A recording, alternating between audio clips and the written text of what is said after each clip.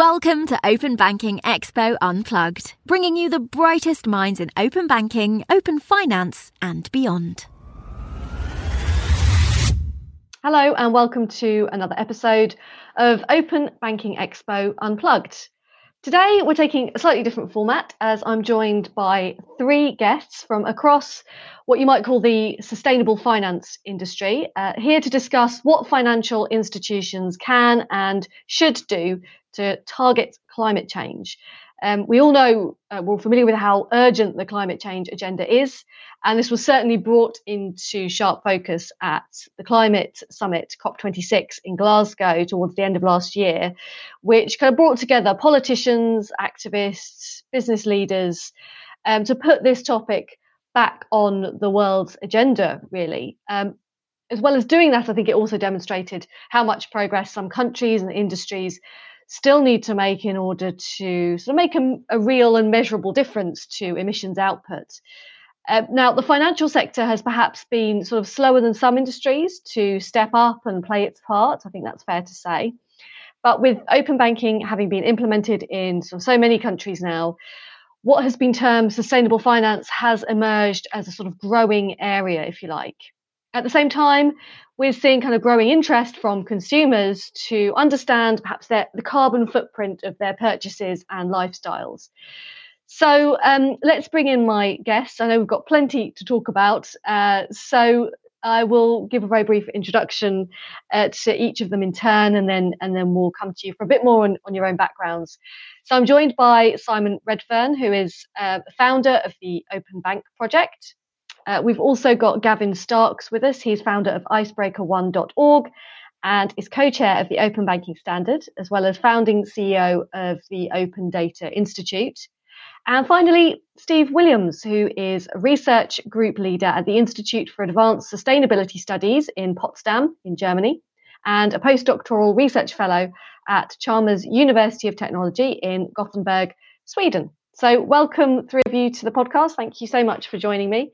Simon, let's come to you first. Can you tell us a bit more about your background and kind of what you're hoping to explore a bit more in today's discussion, really? Yeah, okay. So thanks, Ellie. My background, basically kind of geek, software engineer, also interested in music, but been programming for the last, 30 years or so. And I guess around 2006, I was living in New Zealand at the time, and 2004, 2006, I was living in New Zealand and became interested in more financial transparency around bank accounts, thinking that could be a good way to tackle financial crime, corruption, fraud, that kind of thing. Came to Berlin 2006 and started to develop these ideas about what would be later come to be known as open banking. And in 2010, I gave a talk at an EU IT conference here in Berlin and said, let's open up financial data for greater scrutiny and greater innovation, right? So using OAuth and JSON, RESTful APIs, all this good stuff. Yeah, so then we started building some open source software in 2011. In 2013, we were invited or won a place in the FinTech Innovation Lab in London. And later that year, we were hosted for a while at the Open Data Institute. That's where I met Gavin. And the team at Open Data Institute, they put us in touch with the Treasury, the UK Treasury. And I said, come on, let's do open banking. And so that's where the whole UK open banking thing started. And I have a long history long interest in open source, believing it's like a force for sustainable good, a social force for sustainable good. Gavin actually mentioned to me when I was starting to think about this and stuff, this concept of scope 1, 2, and 3 emissions, right? And it's still a little bit of a mystery to me exactly how you compartmentalize that, but it would make sense to have a simple RESTful API with scope 1, 2, and 3 emissions as a JSON structure, basically as a little data blobs, and banks could could apply that to their financial products. Not sure quite how they'd work it out, but when you get a current account from a bank, that's going to have an emissions cost, right? Like how the bank is servicing its technology and its people and its transport and all the rest of it. And then, we could also apply that approach to all sorts of products, right? We see that with transport, with air travel, and I think train travel. I think Google is doing that at the moment. So just bringing this kind of transparency of emissions to products, right? So when you buy, a new synthesizer or mixing desk or a bicycle, what are the emission costs of that? When you buy a loaf of bread from the supermarket, you by now we pretty much know if there's salt and sugar in it, but what are the emission costs? That's my take on it. Yeah, so like a nutritional breakdown, which you get on food packaging, but it applies to sort of financial products. That's kind of a nice way of seeing it, I think. And thanks, Simon, for that introduction. And let's bring you in, Gavin, because Simon mentioned how you'd come to know each other. So can you tell us more about your own background and also Icebreaker One? Certainly. So my name's Gavin Starks. I co-founded the Open Banking Standards and co-chaired it back in 2015 while I was still running the Open Data Institute, which I'd helped to set up and ran for 4 years. Prior to that, I set up an environmental data company called Amy, where we aggregated all the ways of calculating the carbon footprint of things and put them behind a common open API. So we made it very trivial for people to calculate the footprint. But the challenge, I suppose, there was that even though there's a moral imperative to calculate the environmental impact of what we do, there wasn't really a business rationale to that. You might argue, yes, of course there is, but from a day-to-day business perspective, it's something that needs to get codified into both regulation and policy, and then ultimately into business as usual. So what we've been doing over the last few years has been combining those three initiatives, both the work we did at Amy, plus the work we did at the Open Data Institute, plus the work of Open Banking, into this new nonprofit called Icebreaker One. And our role here is to try and make data work harder to deliver net zero, and very specifically helping decision makers make the right, or give them the information effectively to mandate net zero, so they can both mandate it, measure, and act upon the data flows that enable net zero. The mechanism to do that requires a mixture of open data, which is data that anyone can use for any purpose for free, and what we call shared data, which is usually commercial data that is restricted in some ways. And one of the big challenges here is if you go to an organization and say, we want to know the carbon footprint of your, whatever it is, car, building, etc., that immediately gets into commercially sensitive information, whether it's material consumption or energy usage or issues related to supply chain and so on. It's immediately a tough question. And we haven't built fluid data infrastructure to enable data sharing at scale. However, we've got a blueprint for this now, which Open Banking led the charge upon. And over the last couple of years, we've built the equivalent of Open Banking in the energy sector. It's called Open Energy. We've been working with government and industry to get everybody together to work out how we're going to enable this data flow to run more effectively. And I think here the opportunity is that every single kilowatt or every single unit of energy that's consumed should have a carbon value with it. And that information needs to be available to everybody in a very diverse value chain here. The data value chain includes both operational people, includes financial sector, includes the reporting requirements. There's hundreds of reporting requirements coming around ESG reporting and so on, but also right the way through to risk managers, people looking at scenario analysis, people looking at disclosure and so on. So I think here that there's a huge number of users for information that we can start to make available in a way that hasn't really been done before. And the combination of that plus other data flows from sensors, from Earth observation and satellite data changes the game a bit around how we're going to look at and examine the environmental impact of our investments. So we want to make this financially relevant. What does climate finance, what does net zero finance actually mean, and how do we instrument it? Thanks, Gavin. I think some really interesting points we can definitely come on to discuss a bit more. Steve, I want to hear from you about your own background and sort of some of the projects you've worked on. Simon's already talked about you in glowing terms. So, Steve. Great. Yeah, thanks. Great to be here. And yes, so my name's Steve Williams, based in Berlin.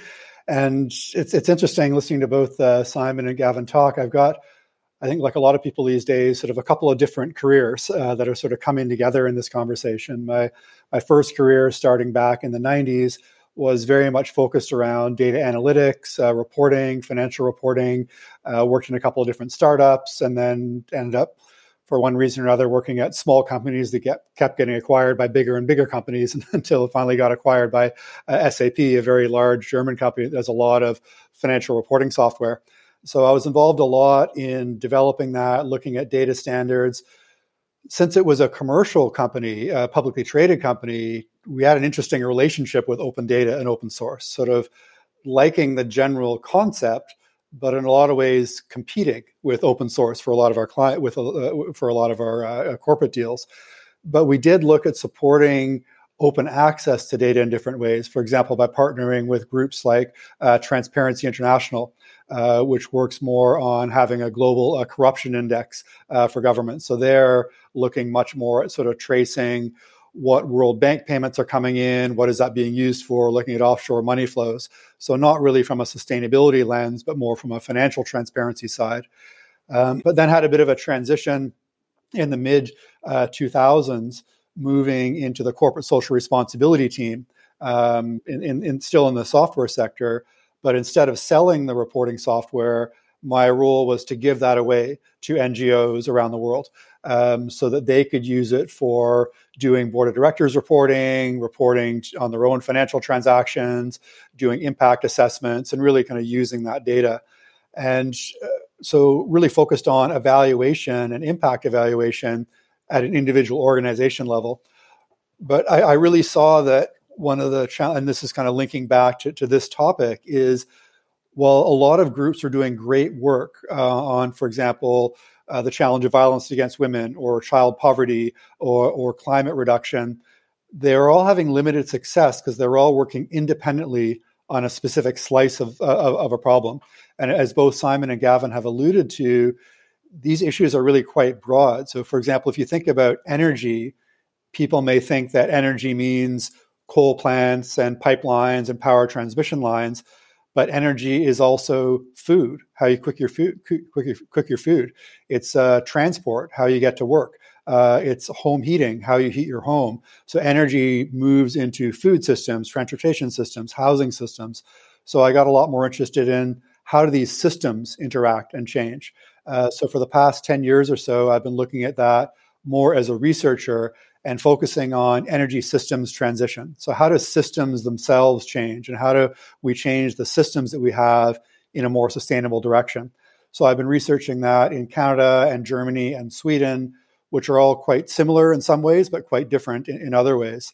So my connection to the financial side, I'm not a financial expert, I'm not a banking expert, but the role of financials, the finance sector in these broader energy systems is incredibly important at really different levels, at the level of whether it's how are financial institutions supporting energy transition by funding and supporting renewables, how are they hindering transition by continuing to fund new coal mine development, new pipeline development, and so on.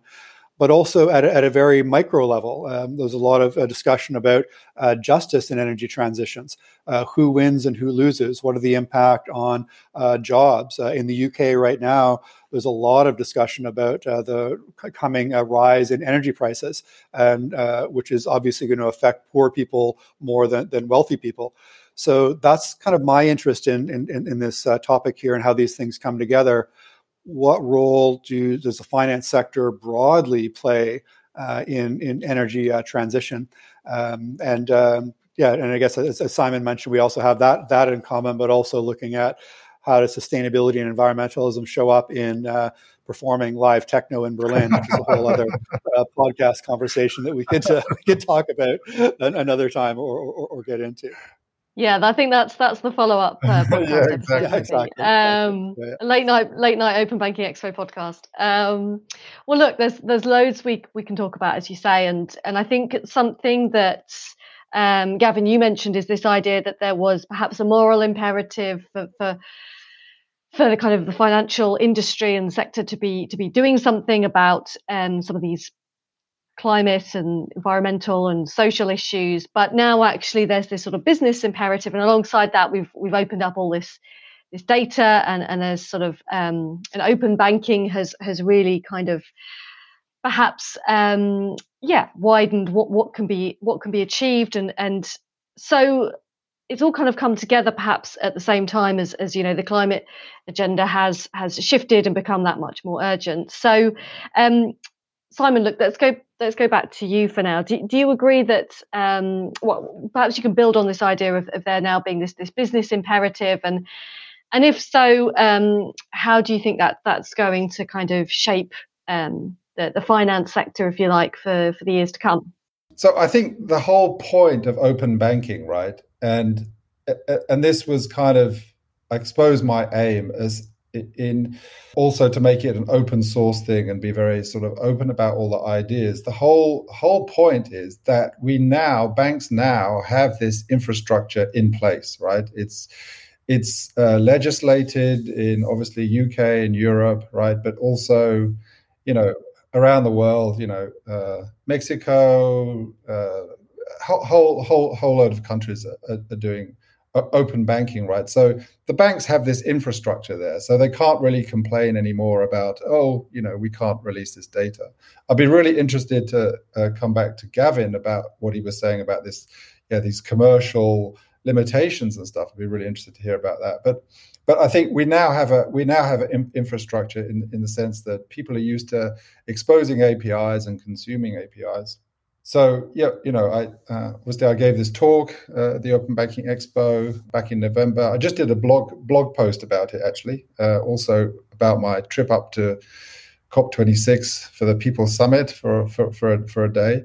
So I put some ideas there. Yeah, I think it's going to come from two directions, right? It's going to come from concerned consumers who are don't want their pension fund or whatever investing in fossil fuels. It's going to come from that kind of direction, and then it's also going to come from the kind of investors' side, looking at risk. And if we can encourage this kind of this sharing of this data, this scope 1, 2, 3, or some of that, right? That would be, we've got the infrastructure to do it, the technical infrastructure. Whether we've got the legal ability to do it and stuff, that's another matter. But maybe Gavin can answer that question a bit. Yes, I think, Gavin, because I know, Simon, you mentioned sort of at the very start about these scope 1, 2, 3 emissions and perhaps applying these to APIs. So, Gavin, can you give us a little bit more information about what we're talking about when we're talking about scope 1, 2, 3 emissions and perhaps respond to what Simon's just said? Sure. I think it's worth taking a bit of a step back here. Green isn't something, or climate isn't something we see as being a distinct category. We see it as being part of finance. And McKinsey's just announced or launched a report that says that we're going to need an investment of $9 trillion per annum to deliver a global net zero transition, which is a bit more than I was expecting, but it was broadly aligned. We saw at COP, GFANZ announcing $150 trillion worth of assets now have to be aligned with the Paris Agreement. Now we can argue about what that translates into.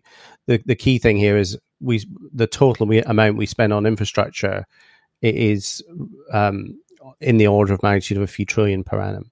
So we're now just saying that all of that needs to be net zero. So the question then isn't so much are we going to be investing in net zero solutions, it's how are we going to prove that we are, and who gets sued if they don't, who gets sued if they claim something that is net zero that isn't. And we've seen Client Earth, I think, in Greenpeace just the other week, sue the UK government. We've got a legally binding target of hitting net zero by 2050 in this country.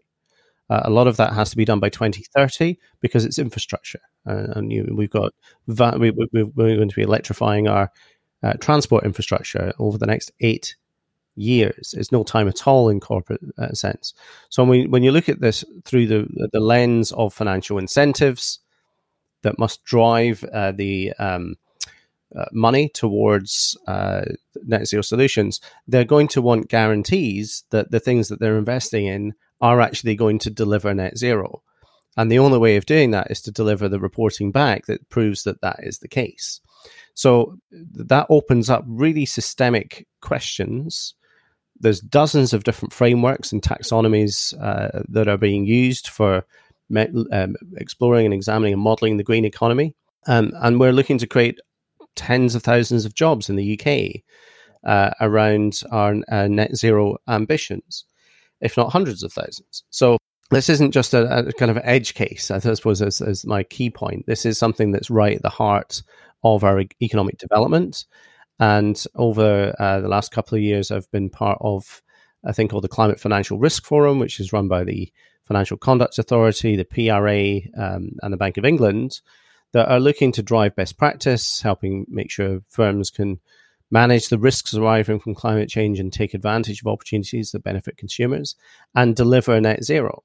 So the question there is how? How do we measure that? So bringing that back to the context of, well, what does that translate into? So you've got all these different tiers. You've got frameworks, and then you've got greenhouse gas reporting standards. And then within that, you've got other layers of information. So scope 1 emissions, scope 2 emissions are basically about your energy consumption as an organization.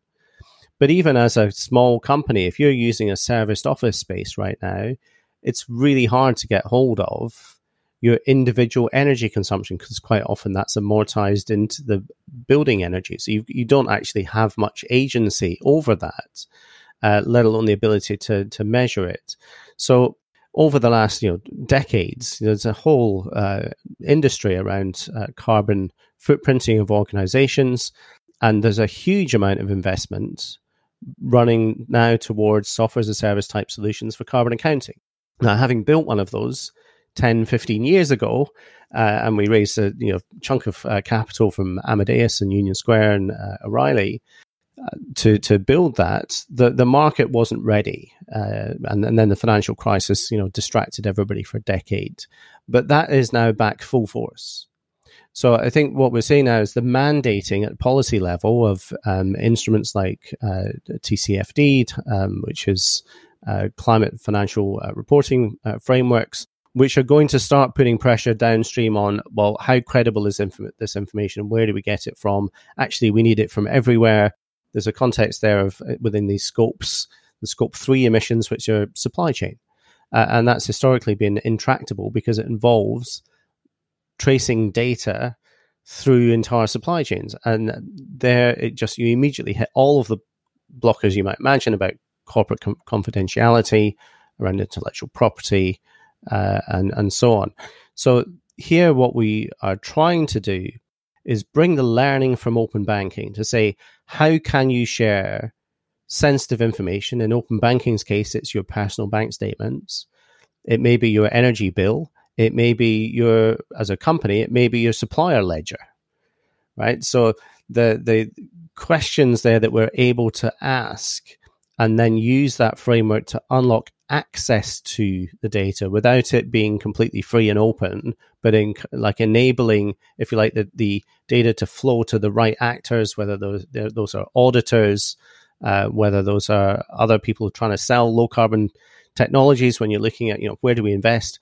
That's the opportunity here, is to help channel the trillions of dollars that are going to be flowing in globally to the net zero agenda to demonstrable net zero. And I think there, just to kind of close out on that, if you imagine a decision maker, a funder, a procurement officer, an investor, if you could mandate net zero and continuously measure progress and then act to adapt your incentives during the design stage, the construction phase, the operational stages and decommissioning stages of the infrastructure, then we might have a hope of getting to net zero.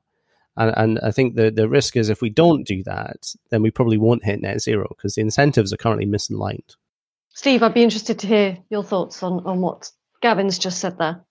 Yeah, it's a really interesting conversation. And I think maybe one of the ways that I approach that is, so coming from a Canadian context, it's kind of an interesting case where generally a lot of people in Canada and even in the energy sector will say and agree with this idea that we need massive investment, we need to transition and so on. But it always comes back to where we are today.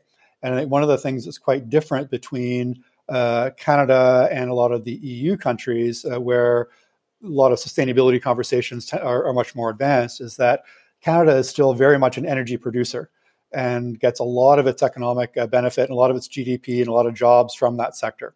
So we have a bit of this mismatch of agreeing on what the future should look like, but knowing where the revenue and the jobs are today and not really seeing a bridge between those. So I think this is where some of the data and the openness and the transparency could really help. So just as a micro example, just this week, the Parliamentary Budget Office in Canada released a report on the cost of cleaning up orphan wells. And these are oil wells that have been drilled already, but have been abandoned by companies for various reasons. And they're just sitting there in the prairies with nothing happening to them. And they need to be cleaned up because there's toxic chemicals, they're leaking into the groundwater, all those kind of things. So they estimated the cost of cleaning that up is over $1 billion. And that does not include the cost of pipelines, energy infrastructure. And it also does not include over 7,000 wells that are classified as abandoned, but not yet orphaned. So the actual cost is going to be a lot bigger than that. But companies have only set aside $237 million in security deposits to do that, even though they've received almost $2 billion from the federal government. So you don't need to be an energy expert to say, okay, these numbers, 1 billion versus 237, okay, that's a mismatch. And where did that $2 billion go? We know what companies received them, but we didn't know where that money was spent on. So that's just kind of a micro example of where the transparency could actually help. And that's very interesting because that's my money. I'm a Canadian citizen.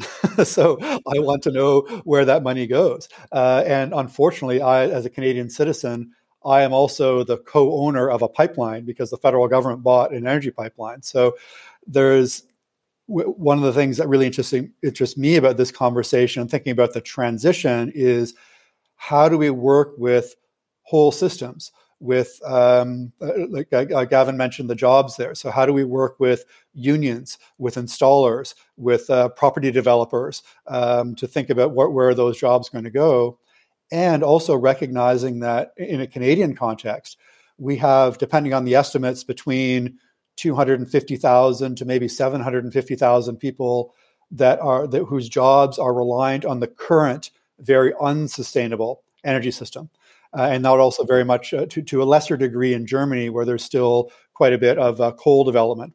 So what do we do? How do we transition? We can't just flip a switch to say, okay, you're now all web developers, or you're now all solar panel installers. And interestingly, in California right now, it's a union job at the energy utilities pay roughly $90,000 a year working at, for example, a natural gas utility. And the average solar panel installer makes $54,000 a year. And because a lot of the utilities are unionized and the green installers are not. So I'm not, and just to be clear, I'm not saying this, I'm not saying that green jobs are worse than non-green jobs. I'm just trying to pull us back to the systemic nature of this, is that you've got a lot of entrenched interests that right now, or at least for the next quarter, their interest is in maintaining things as they are. Going beyond one quarter, that becomes much less of the case because you're seeing, Gavin mentioned risk, and we're seeing that a lot now in Canada where institutional investments are leaving Canada. Massive insurance companies and reinsurance companies are now refusing to insure some of these big capital investments. So what I find fascinating is you have these different things colliding. And I think what from a energy industry side, what I see is a lot of difficulty within those companies of trying to understand the different timelines that are kind of intersecting, where their bonus is based on what happens this quarter, but election cycles are at a 4-year cycle, and institutional investors are at a different cycle, and co-ops are at a different cycle. And I found from my conversation with energy industry, they're having a difficult time rationalizing, integrating those different time cycles. So it's and especially for publicly traded companies that are reliant on, they're not necessarily Canadian companies anymore. They're owned by institutional funds in New York, Singapore, London, Dubai, Hong Kong, wherever, that they're reliant on what decisions are being made outside Canada, even though they're technically a Canadian company. Yeah, there's going to be like a carbon capital flight, isn't there? Well, that's already happening, right? It's already in flight. So there's the idea here called stranded assets. So if you own a coal mine right now, it's a stranded asset. You should dump that a long time ago. But I think the compound challenges that we face here are, one, from a human point of view, from a practical point of view, we can't just switch off all of the fossil fuels overnight, because then you create a lot of inequity in the world. And so there's this idea of a just transition. It's like, how do you go from point A to point B without too negatively affecting certain parts of the ecosystem and people?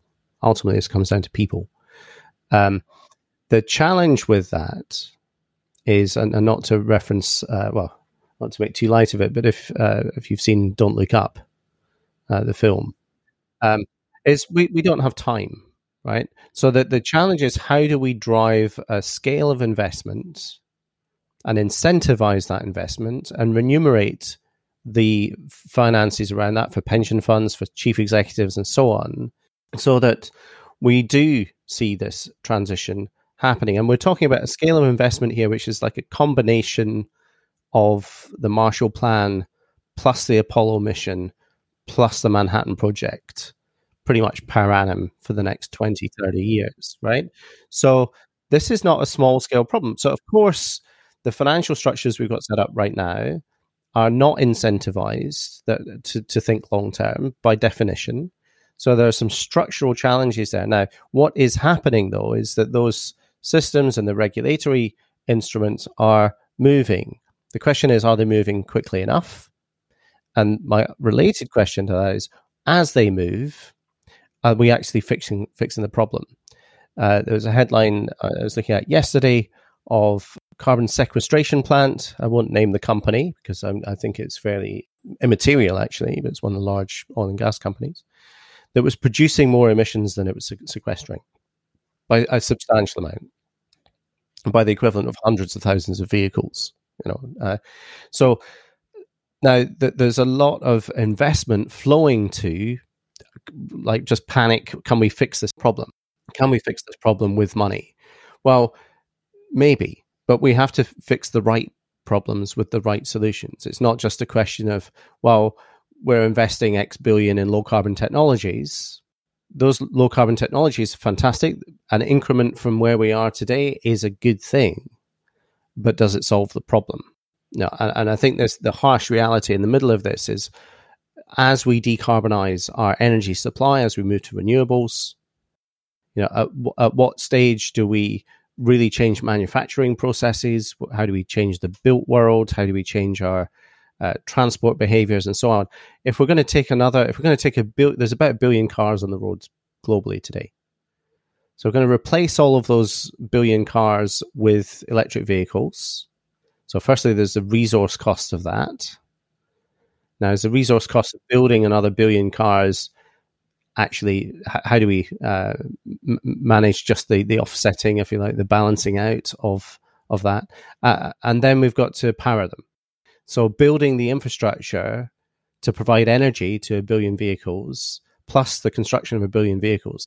So to me, the question here is, do we need 1 billion cars, or is there a different way of doing things? So how do we invest in public transport and better mobility solutions for cities and for society as a whole that means we don't need to do a large scale, well, we can just replace the way we used to do things with something that we think might be net zero but isn't. So those are the really big questions here. And as we move into that, if we're going to reinvent mobility, we need more access to data. So this brings us back, it all comes back to data at some point of how do we justify the financial investments? And then as we're trying to operationalize them, how do we best use all of this, data that's flowing around to maximize efficiency? So, in broad terms, we need to double the amount of renewable energy in the UK, and we need to double our energy efficiency in the next 10 to 20 years. It's a big ask.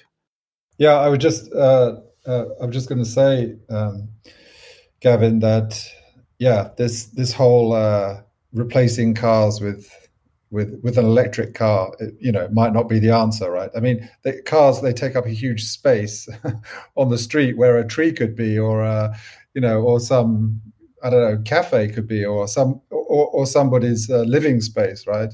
I've listened to some podcasts about micro mobility, and that I think that's really interesting, right? Which is greener and smaller. But Gavin, what about this? What about data? And Steve, what about this? Is there some low-hanging fruit? I'm thinking about in the open banking scope, right? Or in the open banking context, what can we ask banks to do in terms of open data or semi-open data? I mean, you mentioned that it's difficult to expose scope 3 because that means exposing. I mean, if everyone exposes their scope 1, scope 2, right, then companies themselves could look at the scope 1 and 2 of their suppliers and thus work out their scope 3. So they wouldn't have to necessarily show their suppliers unless they're audited or something like that. Does it work like that? Sorry, maybe I could just jump in quickly before Gavin, so you can talk about the details. But just as an example of one of the where I think the data can come in. So if you look at, once again, back to the Canadian side, a lot of the oil and gas producers have been focusing on reducing their emissions per barrel. And of course, that's good, and they should be doing that. The problem is that over 80% of the emissions come from actually burning that oil. So if you're reducing the emissions per barrel, that's good. But if you're increasing your production by 150%, then it doesn't really have any carbon savings at all. You're actually boosting your carbon emission. So the best way to get the emissions of a barrel to zero is to not produce it in the first place. Well, exactly. But that's not really what their message is.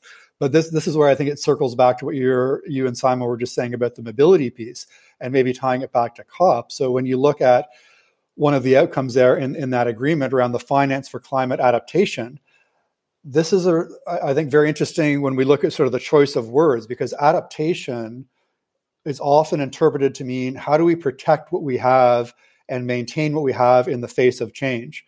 But I think what Simon and Gavin were getting at is, what if the way things are now is actually not working very well? Whether it's around justice, whether it's about air quality, whether it's about city design or all those kind of things. And is this actually an opportunity to do things differently? So I think from a data side, at least certainly having that transparency about where are these funds flowing to and in what direction.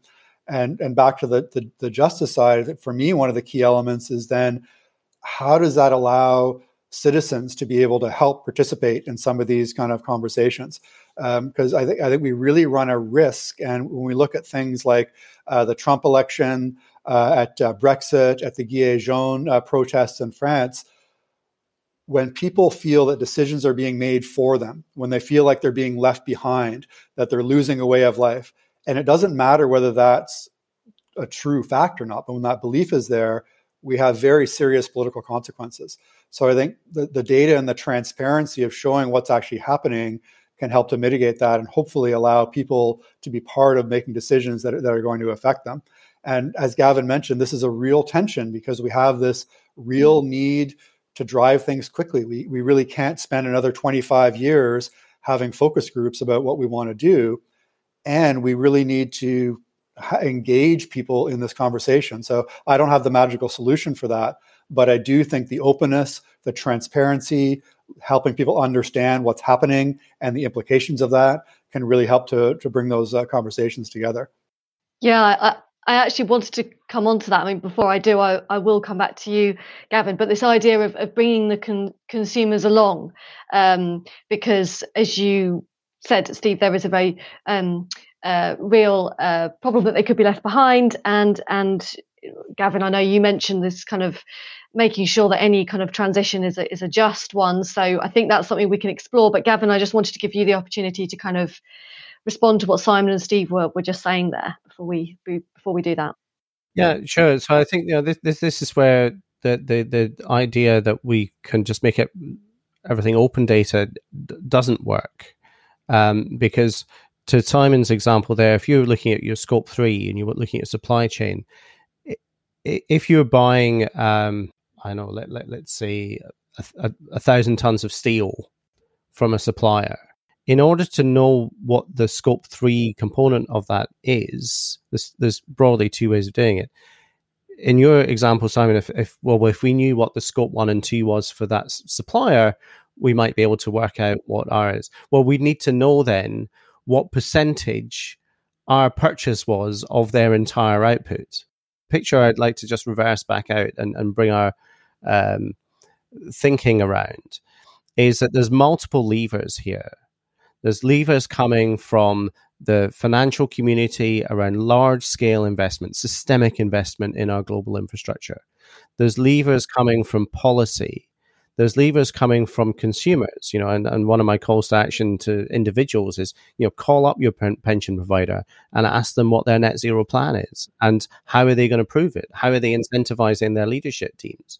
So that's the kind of consumer pressures coming as well.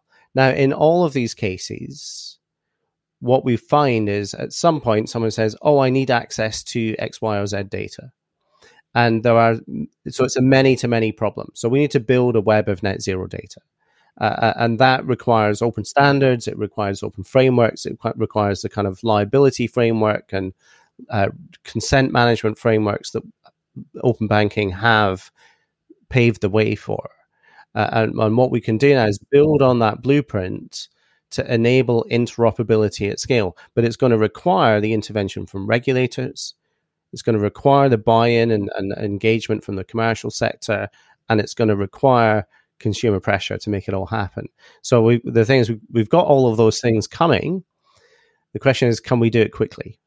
Let's talk then more about consumers in all of this. So, Steve, you mentioned earlier about how we bring consumers along, and that people don't get left behind in this conversation. I mean, so in open banking, I suppose what I've seen over the past few months is kind of banking apps using open banking, bringing this technology that allows basically consumers to see exactly their kind of carbon footprint based on their spending through their banking app, for example. I mean, is that kind of fintech? Is that bringing consumers along? Does it end up? I'm wondering if it ends up kind of putting the onus on the consumer, their own carbon footprint, and perhaps forgetting or distracting them from the fact that maybe we need more input from a kind of government and industry-wide level to keep pressure on, as you said, pension funds and these oil and gas companies. So I'm wondering,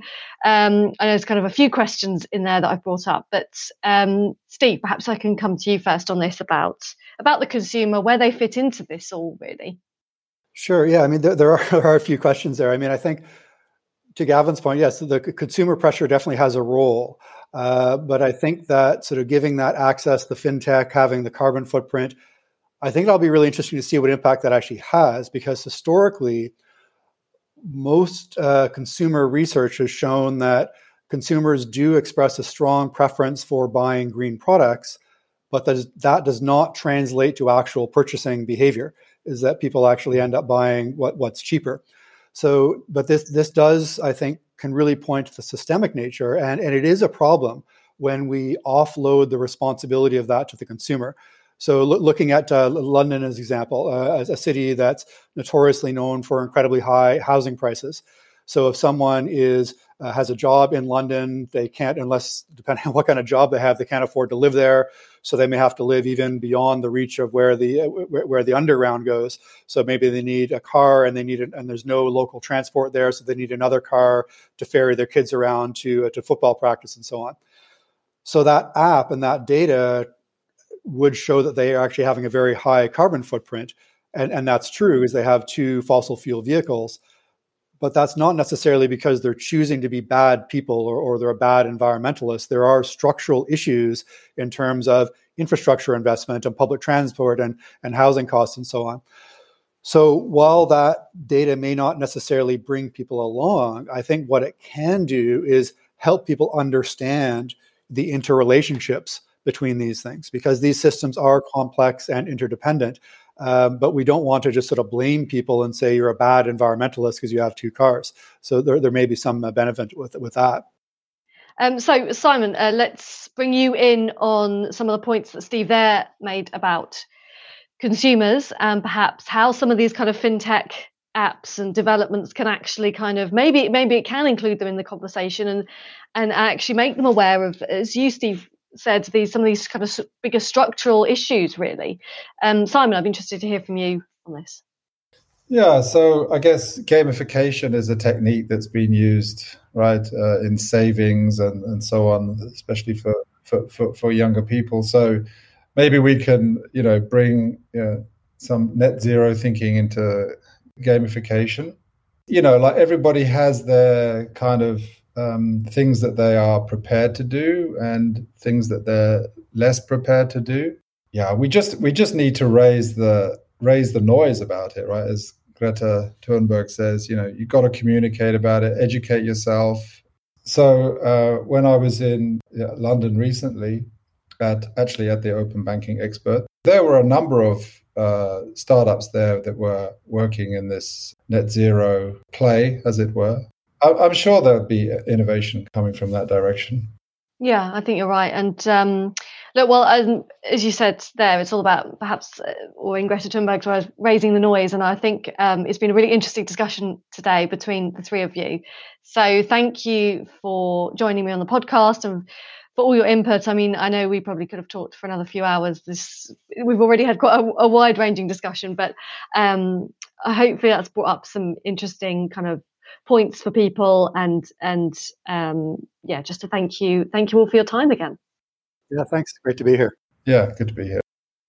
I'd just like to thank again all 3 of my guests today, Gavin, Simon and Steve, for that really fascinating discussion. I know it ended up being really wide-ranging, but hopefully we brought it back to open banking, and I think we've all learned quite a bit there.